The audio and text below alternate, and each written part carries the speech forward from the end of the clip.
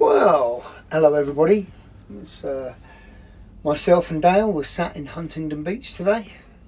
We're at a car lot actually, overlooking the sand. It's nice and quiet because it's winter, and even though it's December, it's still blue skies and very nice here. And we're getting together today to talk about the second annual Hall of Fame prize giving. Yes, you were indeed, Paul.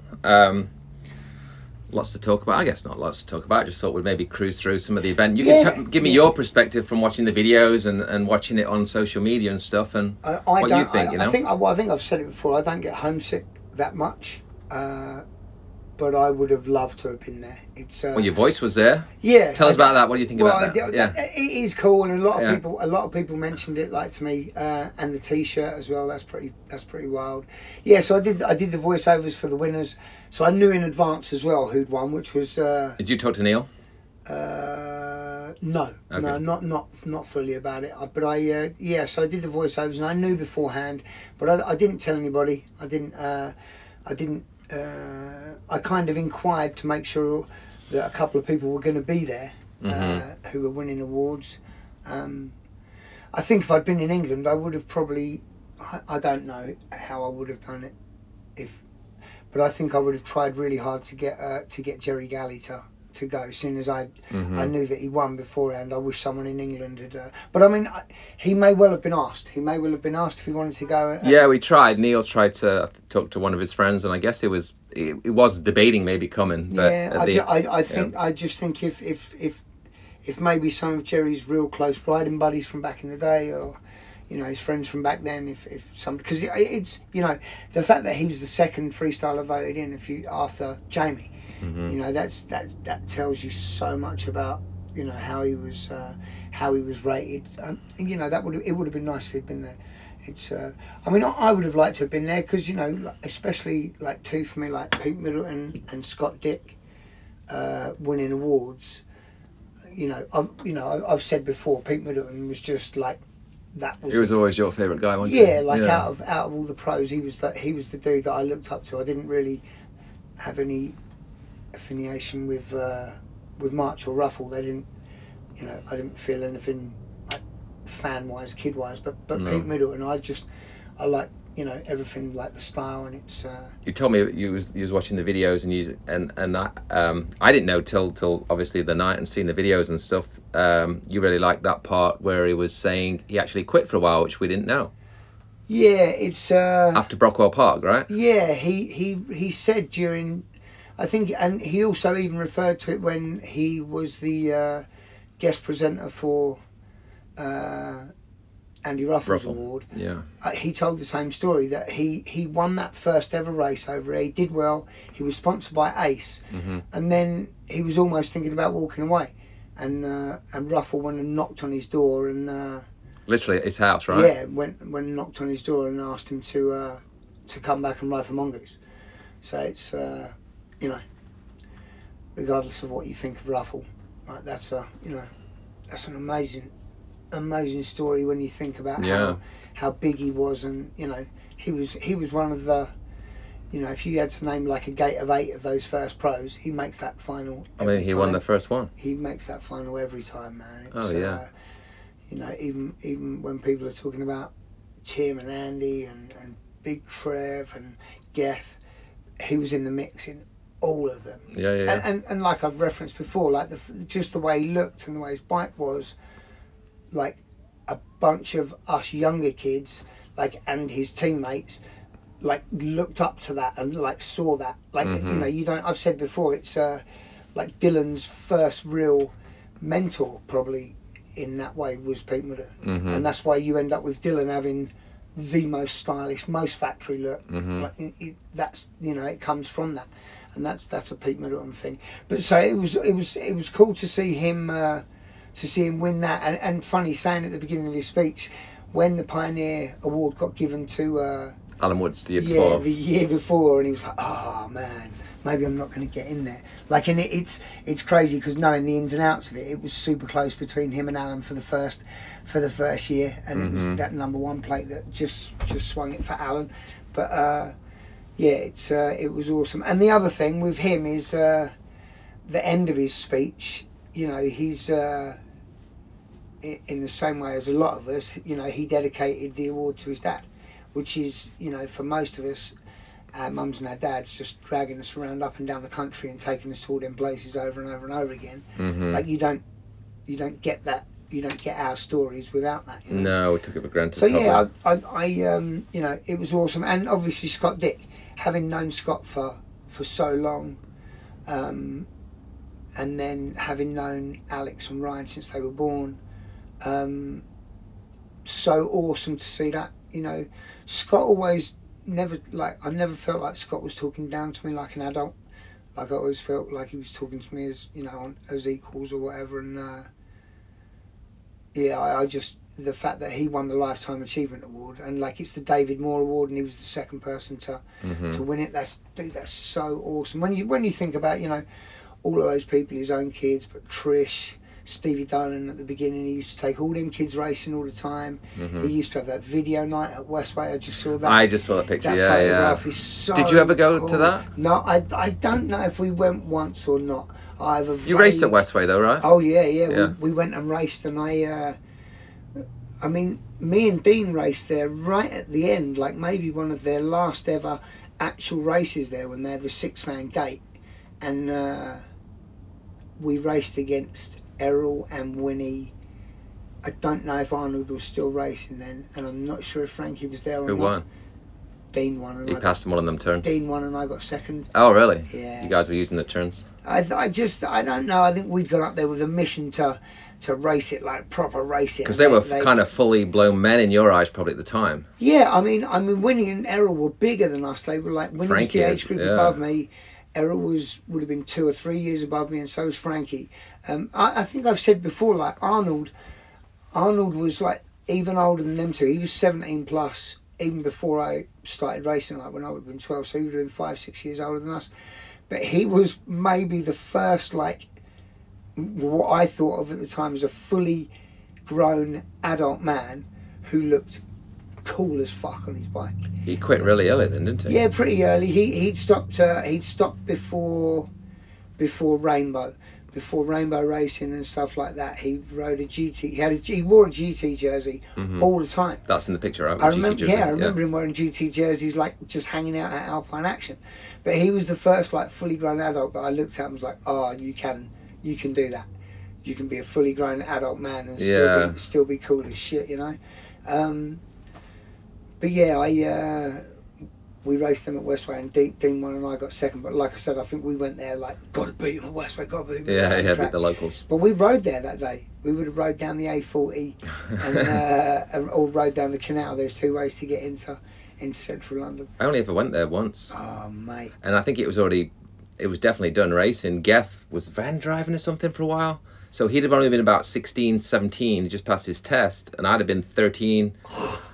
12 or 13, I think we took the day off school. I'm sure my sister was there as well. And I remember he was delivering something in London. So we went to West. It was raining, but it was hard to get around the track because the jumps were concrete, right? Yeah. And there was like a gap where the rain had kind of, so there was no transition over the jumps. So it wasn't that fun. But it was the only time I really went. The other thing that I thought was indescribly cool about that place was the mural.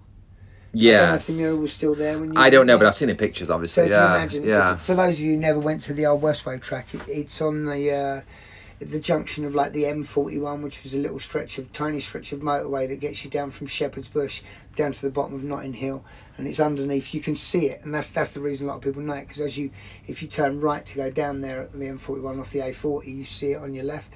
But next to it, the motorway that went over it, the wall was massive, and it had a mural which was spray painted, but it was all the dudes from that track. Like I think even some of them were named on their race shirts. Like Winston was there, Errol was there, Arnold was there. Like, I mean, I wonder who did that. Scott Dick. That would be a question for probably for Scott Dick to answer. I mean, I used to love going into London and seeing them dudes, because it was like, you know, I'm sure everybody looked at me as being like from London, but like I was from, you know, 10 miles, 12 miles maybe from the centre of London, whereas Winnie and Errol, they lived right near Notting Hill, which is where Bobby and Bobby's mum and dad's shop was. Like Bobby Hyde. right, like 3 miles from dead centre London, right in there. So we would go there, and that was really the first time I got showed some of the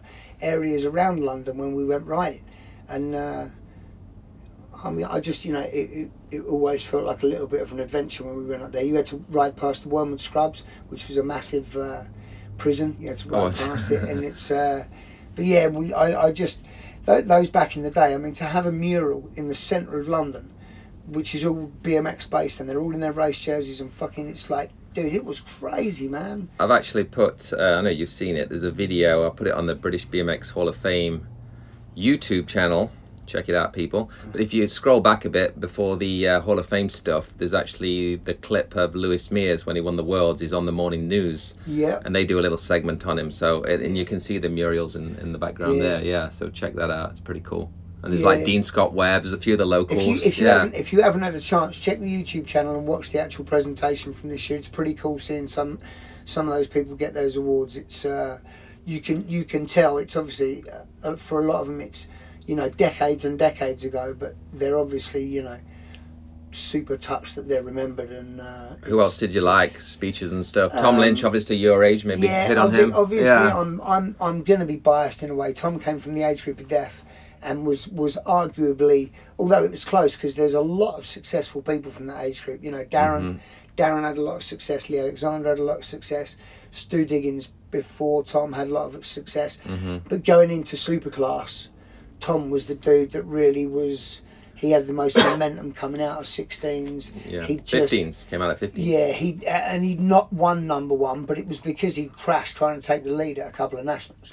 That was the year that Darren got it, and I remember Teesside National, Tom tried to go inside him. No, I mean, Darren legitimately beat him, but Tom was fast enough to get number one. Well, he won the Europeans that year. Dude, he was rapid. But he was the one who came out and then took the Superclass number one place, 2 years in a row, yeah. And obviously Tom's story, for those who don't know it, him setting up pretty much the first ever unit of paramedics that use mountain bikes to get to their, to be the first responders there earlier. Like, that's crazy. That's crazy that he would have that, that legacy in racing and be known so well for everything that he did in racing, and then to move on and do something first. Yeah, I mean, when you think of all the cities in the world now that have that, that's so crazy. It's and Tom was, when you hear about some of the stories about the training that people were doing back in the day, it's no wonder that those people succeeded. You hear about what Tom was doing, you hear about what Andy Welsh was doing, you hear about how hard those people were training. It's no wonder that they ended up rising to the top. And like, say, your age group, how hard Neil was training, maybe a little bit after that, but Neil was doing crazy weights by the time he turned 16. I mean, the guys younger than us was probably Joe Eastwood, Jamie Staff. Them guys were Lee Pixton, them guys were on the weights early, They were pushing big weights by the time they turned Superclass. So, I mean, Tom Lynch winning it, very cool. And Keith Dooley winning King of Dirt is I mean, he really was like, for those who don't remember, there was a parallel when Tim Fuzzy Hall was on Robinson for a while, started blowing up, and then he got picked up by Mongoose to be their dirt jumper and single A racer. And right around that time, Keith moved on to Mongoose over here, and it was just, there was a parallel where Keith was the best dirt jumper in England at that time, and Fuzzy was like the most world's famous dirt jumper at that time. Yeah, I mean, they coincided when Fuzzy came over for the first backyard jump. I think of it as the first one, but apparently, if you ask people, it was the second one. There was one the year before that didn't have dirt, but the first year that they had dirt and the first year that they had a chasm and all that stuff, Fuzzy came over, and Keith was riding Mongoose and Fuzzy was riding Mongoose, and so it was. And there was a race that weekend as well, right? No, there was a race like 2 weekends after. Okay. That was why I couldn't work out, because I didn't go to that first one, the very first one where people thought that Canning should have won, and then Fuzzy 360'd the chasm at the end, and supposedly that gave him the win, and Canning got second. I didn't go to that one, but then John Dye, we found footage of me jumping the chasm, but I wasn't there.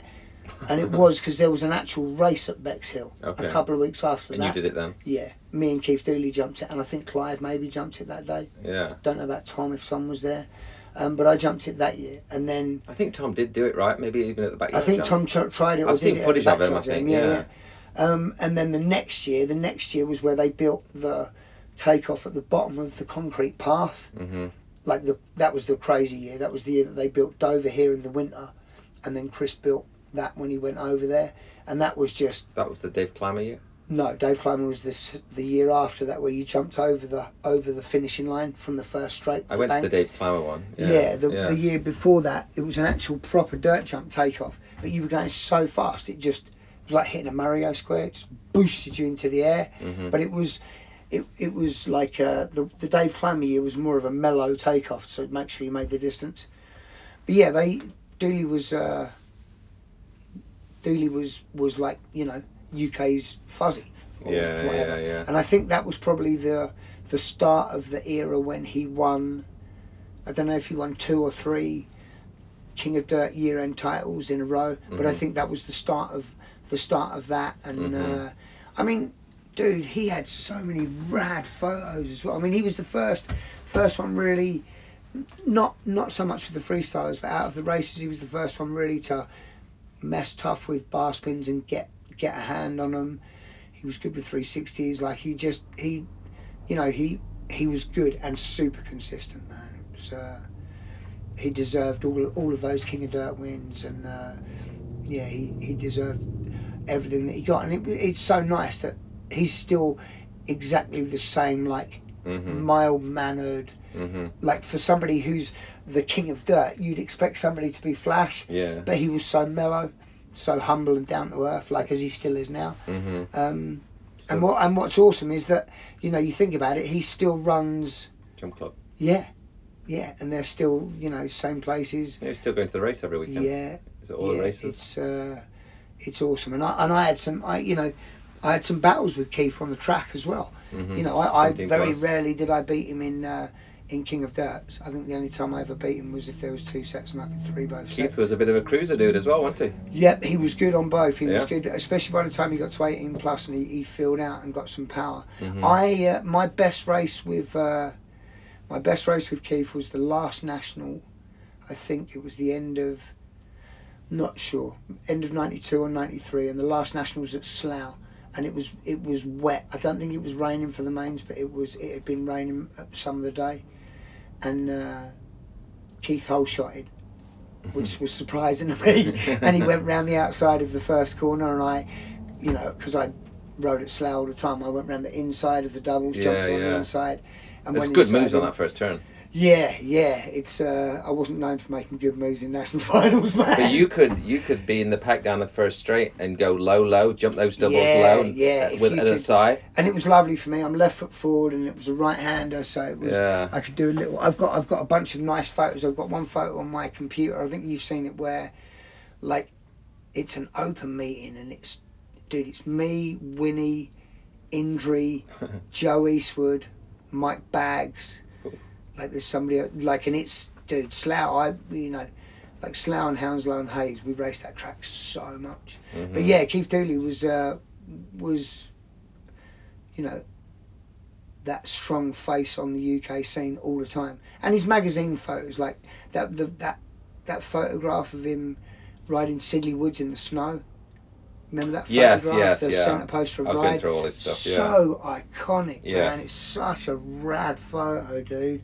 And like, so, you know, Trails was big at that time, but Trails is normally dead in the winter. Yeah. So to see him riding... I think, was he a Vanzad with his shoe in the mud and snow? Yeah. Maybe the same day. Yeah, he was good for Vans as well, man. The intro on the video for that chasm that I'm talking about, the one with Chris, is he's sat on it, I think, and he says, he's talking about Stu Dawkins. He's like, I heard he killed a man once, stood on his Vans. Yeah, I remember that from the video. What did you think? I mean, Keith Dooley was... Tell me about some of the ladies. Yeah. Luli? Another person who was super popular on the UK scene when she raced back in the day. It's she's another example of just... she flew in on her own got in from Australia the day before. Obviously came. Yeah, Great night. That's amazing. She even did the raffle. I mean, the fact that she lives in Australia and came all the way out for that. She stood on the table at the end and called out the raffle as well.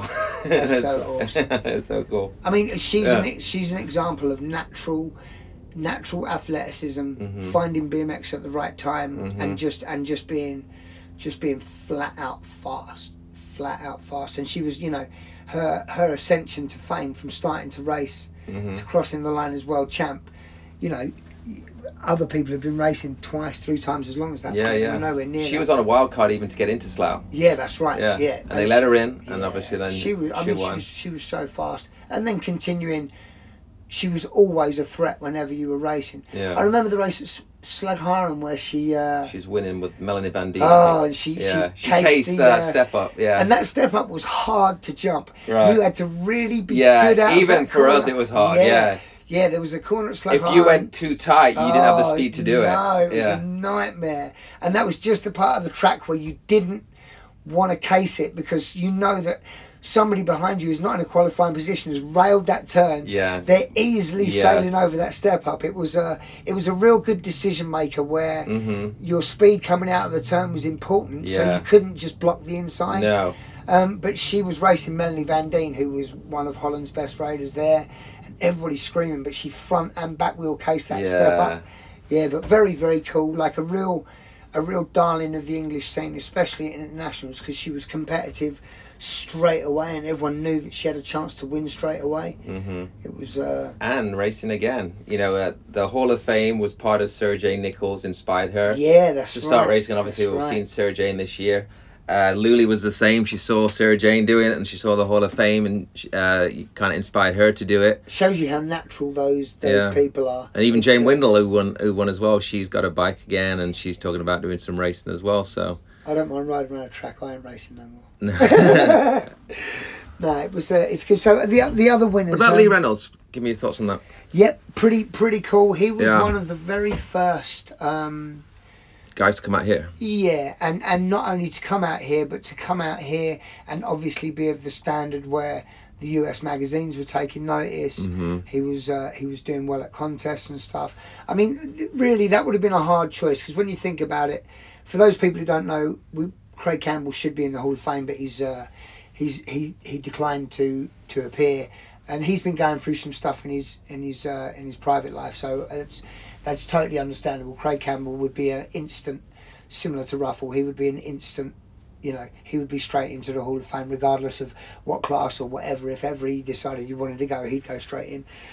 But after Craig, there's a few people who it would have taken them. They were really the first people who came to America and were noticed by the Americans and the American media.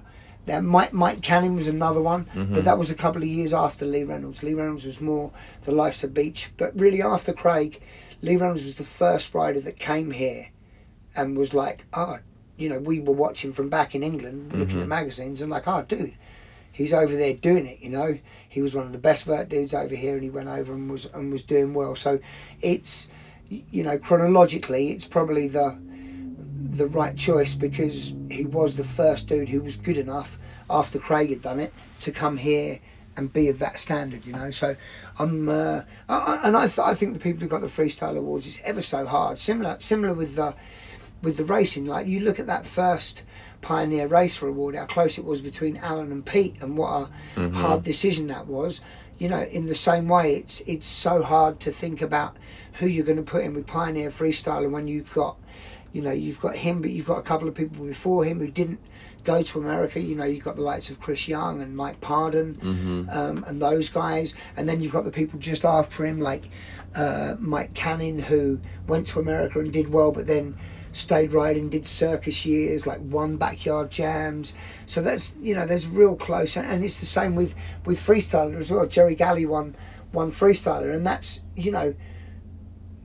there's a perfect argument for that. Like, he was like almost a fabled BMX rider. Even if you hadn't seen him, you'd heard whispers on the wind. And what's funny about Jerry, like Scott Dick, he he won the David Moore Award, which I'll talk about in a second. But obviously, I said I'm stoked about that is because I'm close to Scott. But Scott saw Jerry ride really early back in the day. We went to Ashford Trails when they were first running really good, and Scott took me and Alex down there to go ride trails. But Jerry, I was riding with Jerry and was friends with Jerry, so Jerry came with us, and he 360 transferred one set, a big set that nobody else was jumping in from one into another, like inches away from this tree. And like Scott said to me at that point, I've seen all the big names ride and everything. I've never seen anything like that. And for a lot of people who saw Jerry ride, even like when he would pop up at a contest, even in the later years, people hadn't seen that in the flesh before. They'd never seen somebody who could go that high on vert, was that stylish at vert, could do the best flatland tricks, was the best mini ramp rider, would go higher than everybody else on mini ramp, higher than everybody else on dirt, had all the big tricks on. Like he could do everything, and he had the best style. Like he had all those tricks that are considered the style tricks, like tables, turn downs, any of those tricks, dude, he did them awesomely. Pumps normally more than anybody else. Like he was just that dude. And even though he never really, well, see, what's funny is people say that Jerry didn't come to America, but Jerry was here. A lot of people don't know, Jerry was here during the quiet years when Hoffman was doing the Sprocket Jockey Tour, like 3-4 years before X Games and bike stunt contests. Jerry was riding vert shows with Hoffman, Miron and DMC. Like legitimately recognised as the best dudes from that era, who like the godfathers of all freestyle. He was riding those vert shows with them and going as high as them, doing the high air contest with them. Like it's, you know, a lot of people didn't hear of him in the same way because he never really came here with the X Games and stuff, and didn't even enter the big contests sometimes in England. There was a period of time in the 90s when he was on Union and stuff and was getting flow from a couple of people, and there was money at contests, and he would come and he would make money. But you know, he was, dude, you know, I got to see it all the time, so I'm obviously super lucky. But yeah, him winning that's very cool. It's but that, you know, that question, what I was getting at was that question between like him and Simon Tabron and someone like Phil Dolan, who won the Worlds, you know, and got second at the X Games, and Tabron with, you know, first person to do back-to-back 900 and like a gang of X Games and Gravity Games medals. You know, it's so hard to choose between those people. Some of the other winners, let's hit on them. Jeff Catlow. Yeah. Jeff had already been doing his thing for a long time before I actually met him. I would have met him maybe the first year I went to... I mean, I would have been on the outskirts and maybe seen him at the Worlds if I'd been to it beforehand, or seen him at I don't know about BFA comps. Seen him at the Worlds, I think, maybe in Cologne. But first time I met him was South Sea King of Concrete. When I went there, I think I went there maybe 94, maybe the first Power Light year. And he was cool as fuck there. I mean, he was obviously, you know, when you're a young kid and you know everything about what you're doing, you know, you obviously view them people in a kind of way. But he was cool and was always on the side of the riders. And that comp, King of Concrete, was such a tradition, like for a lot of people. That's why I went, even though I was still racing, I was doing the ride stuff and was jumping. I wanted to do the bowls contest there. But yeah, that contest went on for years and years and years and years, and was such a tradition. And obviously E-Frame became one of the world's best flatlanders, and Jeff did a lot of the I remember a lot of times going to foreign countries for freestyle stuff, and Jeff would be there. Excuse me. Yeah, he and for those people who, you know, the people who aren't the riders, similar to Phil Townsend and Scott, the people who aren't the riders but who were there just as solidly as the riders who wanted to be there. If it weren't for them, we wouldn't have done it.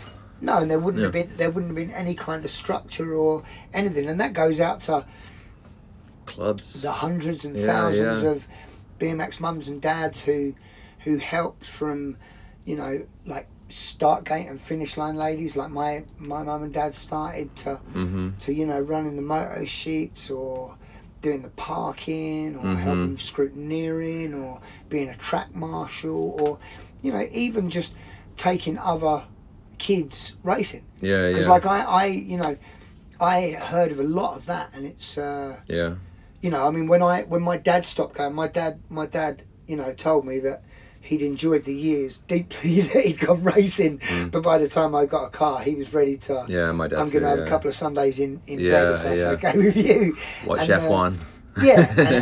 And I was totally good with that. I'd made my dad go racing probably 2 or 3 weekends a month, every year for 4 or 5 years at that point. So I was good with it. But without those people, without those organisers, without people, putting in their own time. Phil Townsend's still doing it now. And that's crazy because Phil Townsend was an organiser back in the day. Phil Townsend 40 years Phil Townsend was an organiser when you and me were the riders' reps. Those of you who don't know, me and Dale were the rider reps for EBA. It would have been EBA. It would have changed from UK BMX and BMX. No, it was after. It was after that. They'd come together and it was EBA. But we were the riders' reps, and Phil would be at those meetings all the time. I'm sure they didn't appreciate us at some of those meetings because we were coming. We were coming. They told us to stop coming. Well, we were coming from. We weren't coming from an organiser's point of view. We were coming from. We want to race. Yeah. We want to race. We want and more we'd been races. out here, so we'd seen what it was like out here when it was bigger as well, and we wanted. We wanted everything that was here. We wanted bigger trophies. We wanted open classes. Oh, we wanted everything. And there was no money. No, but we didn't care or appreciate that there was no money. We wanted cruiser money, open class money. Everybody, we wanted the pros to get paid because we knew that would actually make people go racing. And what's funny is, back in the day, the money amounts for, especially the superclass and pro races in the winter, the money was so small. The money was kind of small to start with, but by the time BMX died, and it was like 89, 90, 91, I think you were on Cyclecraft somewhere around there. No, I was, 89, Blue Cyclecraft. And, but like, if you earned £20 that's big. For getting like 6th or 7th place in Superclass, that felt like earning 200 quid at work. It was so, and I that probably comes from, everybody who was racing at that point was probably sick of hearing that like BMX is dead. There's no way you can earn money doing BMX. Like, so it was so nice to actually, you'd get that fucking envelope with like a £20 note in it, and you'd just be like, dude, I'm fucking pro. I mean, I remember going to Coppell, £50 for first, and it wasn't easy. So it was a risk. Like, okay, it's Sunday morning. Do I get up at 6? Dylan's going to be there. Then you got the Reedy, Flem Dog, all that crew. Jamie even showed up for some like he drove all the way from Ashford, and it was 50 quid for first, but it was all there, and it was a big deal. Yeah.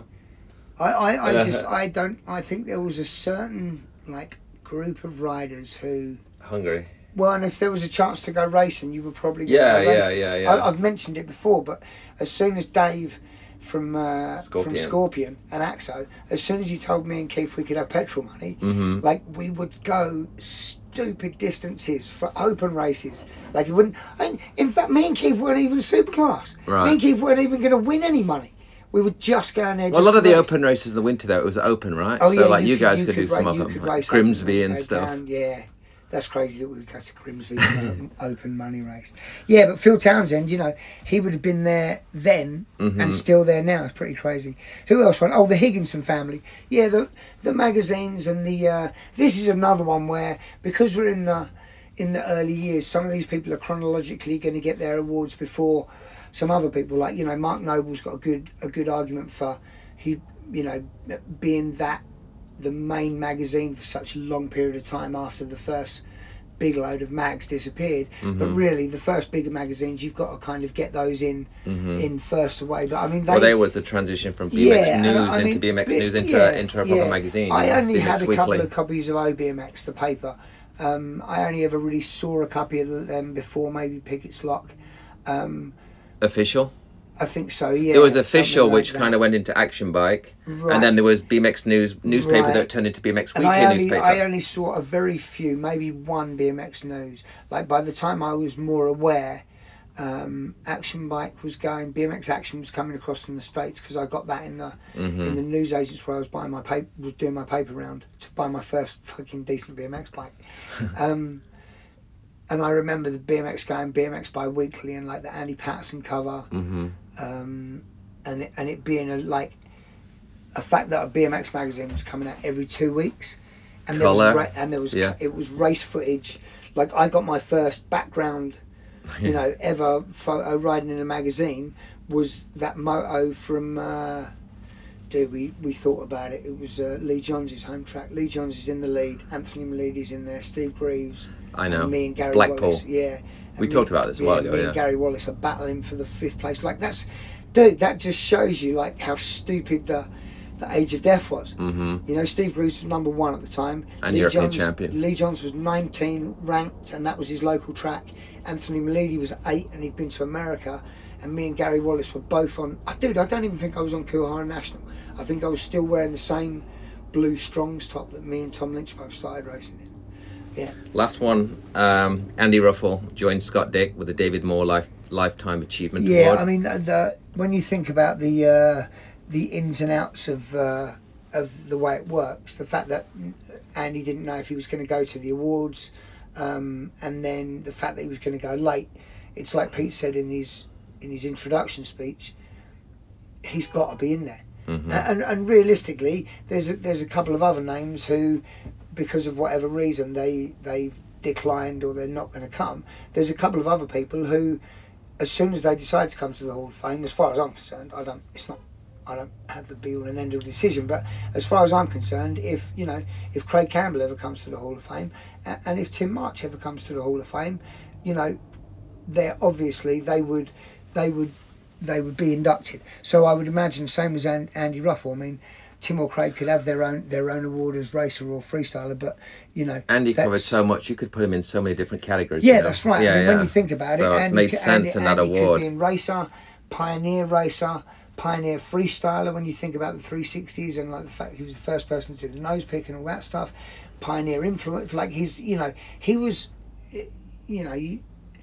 it's hard to explain if you didn't live it, but like he was BMX's You can first tell. mainstream I superstar. posted all the winners and their speeches and stuff. Andy Ruffle's I posted a couple of weeks ago. It's still getting traction from like people that have, old Andy Ruffle fans or people that were around back then. So, Well, I mean, out of those, especially if you gave up early, that would be the name you would recognise. You might recognise Pete, but Andy Ruffle, dude, he was so famous. He had pictures of him in the sun. Yeah.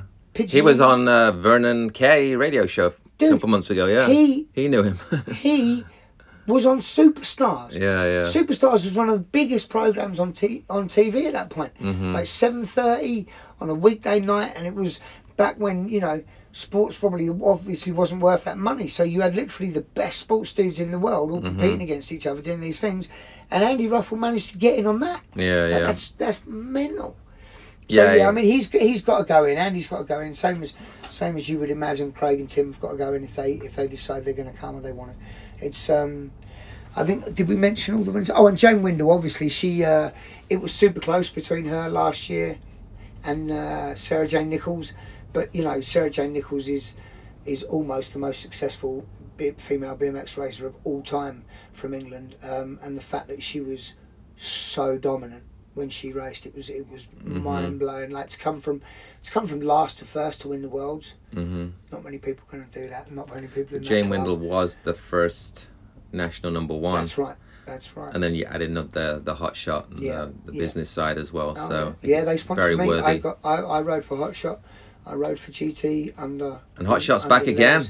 Yep, we see that. That's cool. That's definitely cool. It's Matt Phillips is a team manager. Yeah, I think we covered everybody. I think we covered everybody. What I did want to, I just got to say before we get away. I mean, I'm so it's so nice for me the fact that, and like I say, one of the main reasons I would have loved to have been there. Tom Lynch and Keith Dooley really were like friends from my age, and we raced and went through all the same things, especially with Keith and King of Dirt. But Pete Middleton, I've made no secret of it. It was when you told me that he'd won this year, I was so pumped. And you can tell from his acceptance speech, if you get a chance to watch it on YouTube, you can tell how much it means to him, and rightfully so, man. He was so many people's hero back in the day when other people maybe were getting the spotlight a little bit more than him. He was just, dude, the consummate professional. His bike, his gear, his riding. He always had the freshest stuff. He was just, he rode for Mongoose, while Andy kind of would have had like a stock bike out of the box with a front brake. Like Pete's bike weren't like that. No. Pete had his own Renthal handlebars on there. It was all lightweight. He would have the black Pro Class rims or the first silver ones. Like, dude, he was just the half Oakley or half Amy nose mask, face mask he had. Dude, he just had the best stuff. He even rode some stuff that wasn't good looking, and when he rode it, it was good looking. I think he rode one of them MDS helmets at one point, and I didn't like them, but when he rode it with his peak all up in the air, like, that was right. He was a lot of people's hero. So to see that and to see it mean that much to him, and like I've said, Scott Dick, I have a deep relationship with Scott Dick from and his kids, for watching and living around them and being at all those races and going to all those Euro races together, and even training Alex a little bit when he first was going Superclass and when he was first on Sun. I mean, Alex was on Sun, dude. Like when Sun was the sponsorship to be on, man. It was, so yeah, I mean, I would have loved to have been there, because a lot of my friends won well-deserved awards. It's, what I want to finish on is, you love trivia. You found some new. Well, we love it when we can find new trivia. Yeah, we didn't know about it. You found some 2 weeks ago, and I just got one this week. What gets me is I get almost annoyed, because with the BMX trivia, I can't remember some stuff, but I tend to remember a lot of that stuff. So if I find out something new from back then that I didn't know, it's not like, oh, I must have forgot that. It's like, I know I didn't know that. Yeah. I didn't know that then. And like, what's funny is the me from back then that's still alive gets annoyed. Like, how did I not know that? Right, yeah, So we saw a picture posted from Redditch in '82. I think it was the second race there in '82. And Shelby James is there. And I was looking, thinking, like, how did I not know that Shelby James was there? I'd assumed that Shelby James's first dominant visit to the UK was Slough Worlds, where he turned up on profile and just destroyed everyone. But he'd already come over with Redditch, and you said you checked the results. No, I checked. The BMX Weekly newspaper has got a few articles on the Anglo-American over those 2 years, and there is. I think I'd have to go back and check. I think Fraser Campbell got second behind it. It's funny because a lot of stars who even were on the end of their career, they were there. Greg Esser was there. John Pyant was there. John Pyant still kept doing good. He won one of the ESPN rounds the year after. Pyant was there. I think he just got in the US Hall of Fame or his last couple of years. I think he did, deservedly so, man. Yeah. But yeah, to see those pictures of those dudes and Harry Leary and Tim March in the background, because Tim beat Harry Leary and Greg Esser at that race.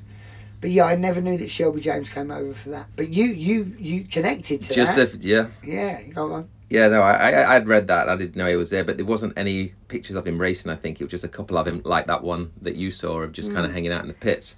My new trivia that I was pretty stoked. I asked you and Bobby Hyde first, can you confirm this? So I was looking through the USA BMX archives. They've got great archives from every year, every national, going right back to the 70s. So I was looking at the 1981 Kuara Grand Nationals, and I saw a picture of a guy in a Kuara top with a big number 1 on his plate, chilling, and it's a nice photo and stuff. And I'm like, I messaged Gork first before I messaged you. I was like, is this a US guy who, I think I knew who it was, but I wanted to see what Gork said first.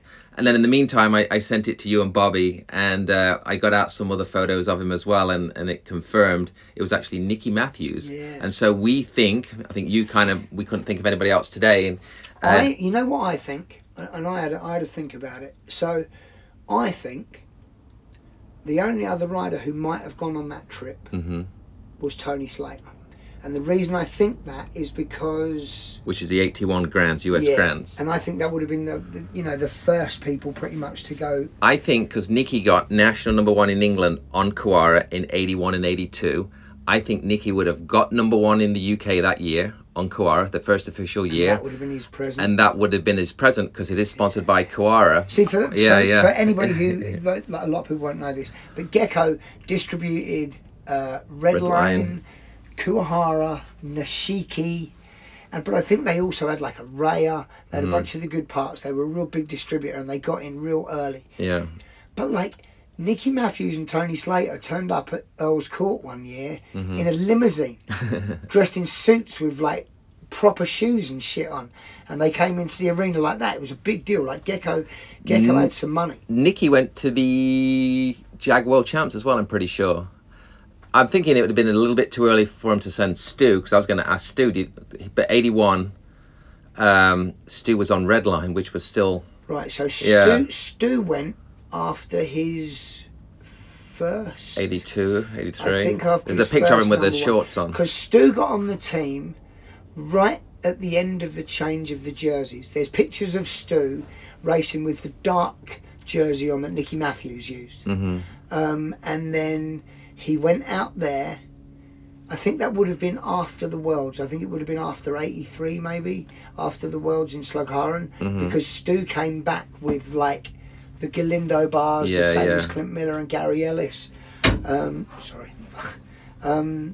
yeah, the early trips, I think, I've got a feeling, and we would have to ask around, but I think those early trips were Gecko, and it was Kuwahara, and I think if anybody went with Nicky, it would have been Tony Slater. And I've got a weird memory of Tony Slater going to the US. I think people went to the US before then. Keith Wilson and I think Alan Woods went to the Pontiac thing. Yeah. Ruffle went there. I think the Grands. I think. So my title I'm giving, if anybody can confirm anything different, listening to this, Nicky Matthews is the first British rider to race the US Grands. Yeah. Which is pretty cool. Yeah. So I'll put that picture with this. Yeah. With this podcast, funny, we got onto the subject of racing before racing as well. Before this, where everybody probably, unless your first spot was your local BMX track with a gate and everything and like a setup, probably you had somewhere in the woods or somewhere where you found that kids would make like a little racetrack out of. Now, what eventually became Pinner Trails was Hayden Hall, and kids were riding bikes there even before BMXs. Choppers, I rode my grifter there with my dad and stuff. But there was like an obvious line of a track there where you would start where everybody sat on the field to start with. You'd go down past where the big jump used to be. Then you'd go around the top of the bowl. So you'd go around. We were so lucky with Pinner, the way it had been built, like in that natural bowl there. So much to ride. So you'd race around there, then you'd come back over and across the top bit and over the hip jump the wrong way and finish at the same place you'd started. And I noticed, even though I was crap when I first started racing BMX, anybody who came there, when we had the races there, because I had local knowledge, I could beat almost anyone there. The only people I would have trouble beating there would be Craig Morris, Ian Ruby, and Jeff Bonwick. Everybody else, especially like even the older people who would come and check it out when there was a race at Hayes or something, I could beat most of them people. You could go inside on the first turn because there was a little thing. And then later on, me and Keith and Bobby used to ride at Dormer's Wells all the time, which didn't even have a gate. Westway, which we talked about earlier, had a 6-man gate. I think the only one I ever saw. But it was they just didn't have any room there because it was squeezed in under the Pontins was a 6-man gate, I think. When it started, Pontins was 6-man, right? Yeah. But everybody seems to have like a track or thing that they made. And Dale was saying as well, at those places there was normally like a local hot shoe who maybe never actually went racing. Never raced. There was, I could name two. I see him a little bit older than me on school. I see him on Facebook, and we had a track that was right next to my house which I dug in Losco, the village where I lived, and then my local town, which is Heanor, which is between where I live and Geth. There's a town called Heanor where Jamie Beswick spent time there as well after Alfreton. There was a Heanor BMX track, and I remember I was already just about racing and stuff, but there was 3 or 4 dudes at school. We would race at night, like everybody's got that story, emulating the Kellogg's and stuff.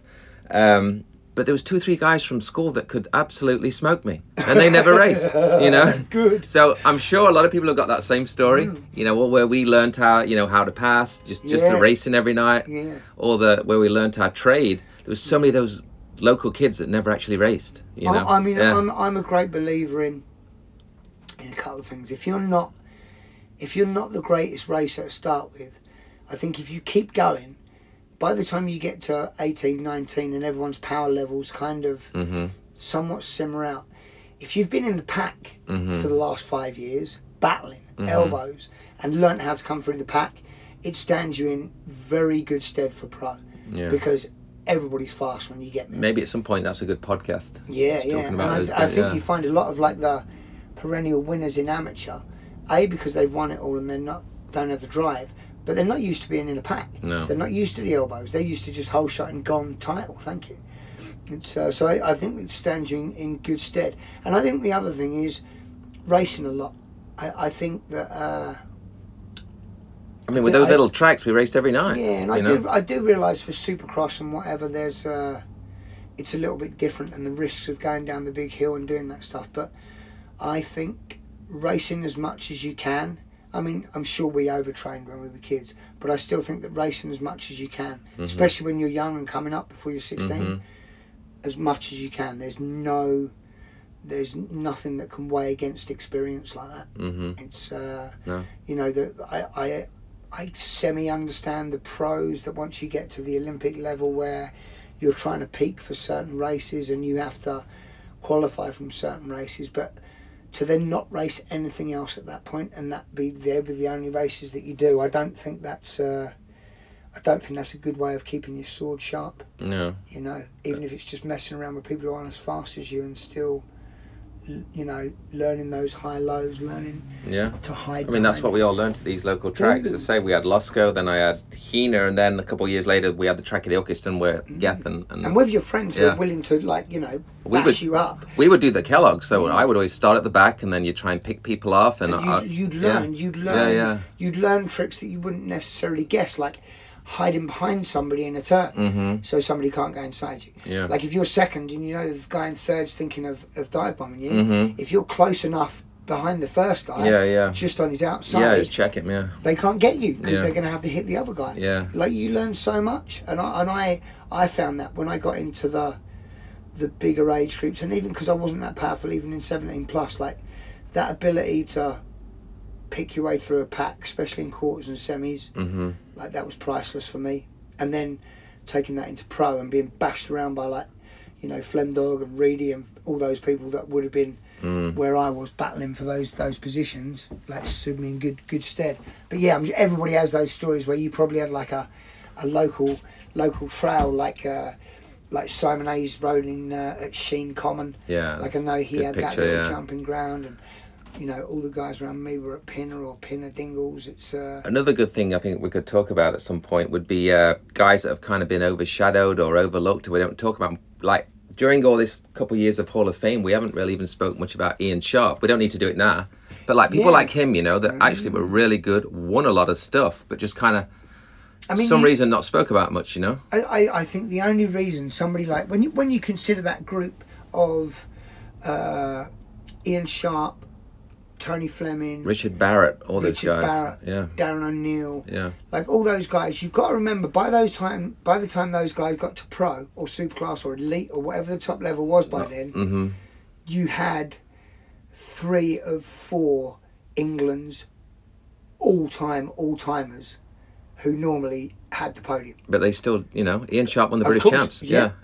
But I mean, that shows you how good they are. But the only reason that they never really maybe shined was the fact that by the time they were the top dudes, they were racing you almost at your peak, Jamie Staff almost at his peak, Dylan at his peak, Neil, you know, before he left. You would have been racing all of those people all the time, and that crew of dudes all together trying to shine above it. Belmont and the guys coming up. And I mean, I was lucky enough to race in that era, and I mean that's realistically that's one of my proudest achievements, was the fact that I made pro mains in an era when those dudes were the dudes who were battling to get in. Like when, like those first 3 mains of the year that I made in '95, you know, it's you, Jamie, Dylan, Flemdog, Revel, Ian Sharp, Revel. Like Revel should have been higher, but you know, it's like, so you've got like, then you've got me, Scott Beaumont, Darren O'Neill, Ross at some point coming up. Kai 40, right? Yeah, all those people battling to try and make that last fucking, those last couple of spots to make it in. So it's, you know, you take those people because, you know. Well, save it. Let's chat more about that. That's definitely. That's another little podcast. I think we need to identify some more of those guys that probably. It's good that while we're talking about the Hall of Fame, that the people who were there would have realised. But some of these names that we mentioned, where you don't maybe recognise them, like the likes of Ian Sharp, dude, those guys were so fast, like legit fast, like Europeans level fast. Oh yeah, would go and could make European mains. Yeah, like, and that's, you know, it's the only reason that they didn't get crazy magazine coverage or crazy titles or whatever, is because they had to go against you and Jamie and Dylan. Yeah. No, I think Ian Sharp's a good guy to dive into his history a little bit. So we'll do that. All right, Paul. Let's get out of here. It's getting hot in this van. Sorry, I couldn't be at Hall of Fame, everyone. But his voice was. Yeah, and it was ever so cool watching everybody's speeches on the. On YouTube. Hopefully I'll get to be there next year. Yeah, and if you haven't checked him out, it's on British BMX Hall of Fame YouTube, and obviously we've posted a lot of stuff on the same Instagram and obviously on Facebook. YouTube, that YouTube of the whole award ceremony is cool. A lot of cool people giving a lot of cool award speeches. All right, cheers everybody. Late. See ya.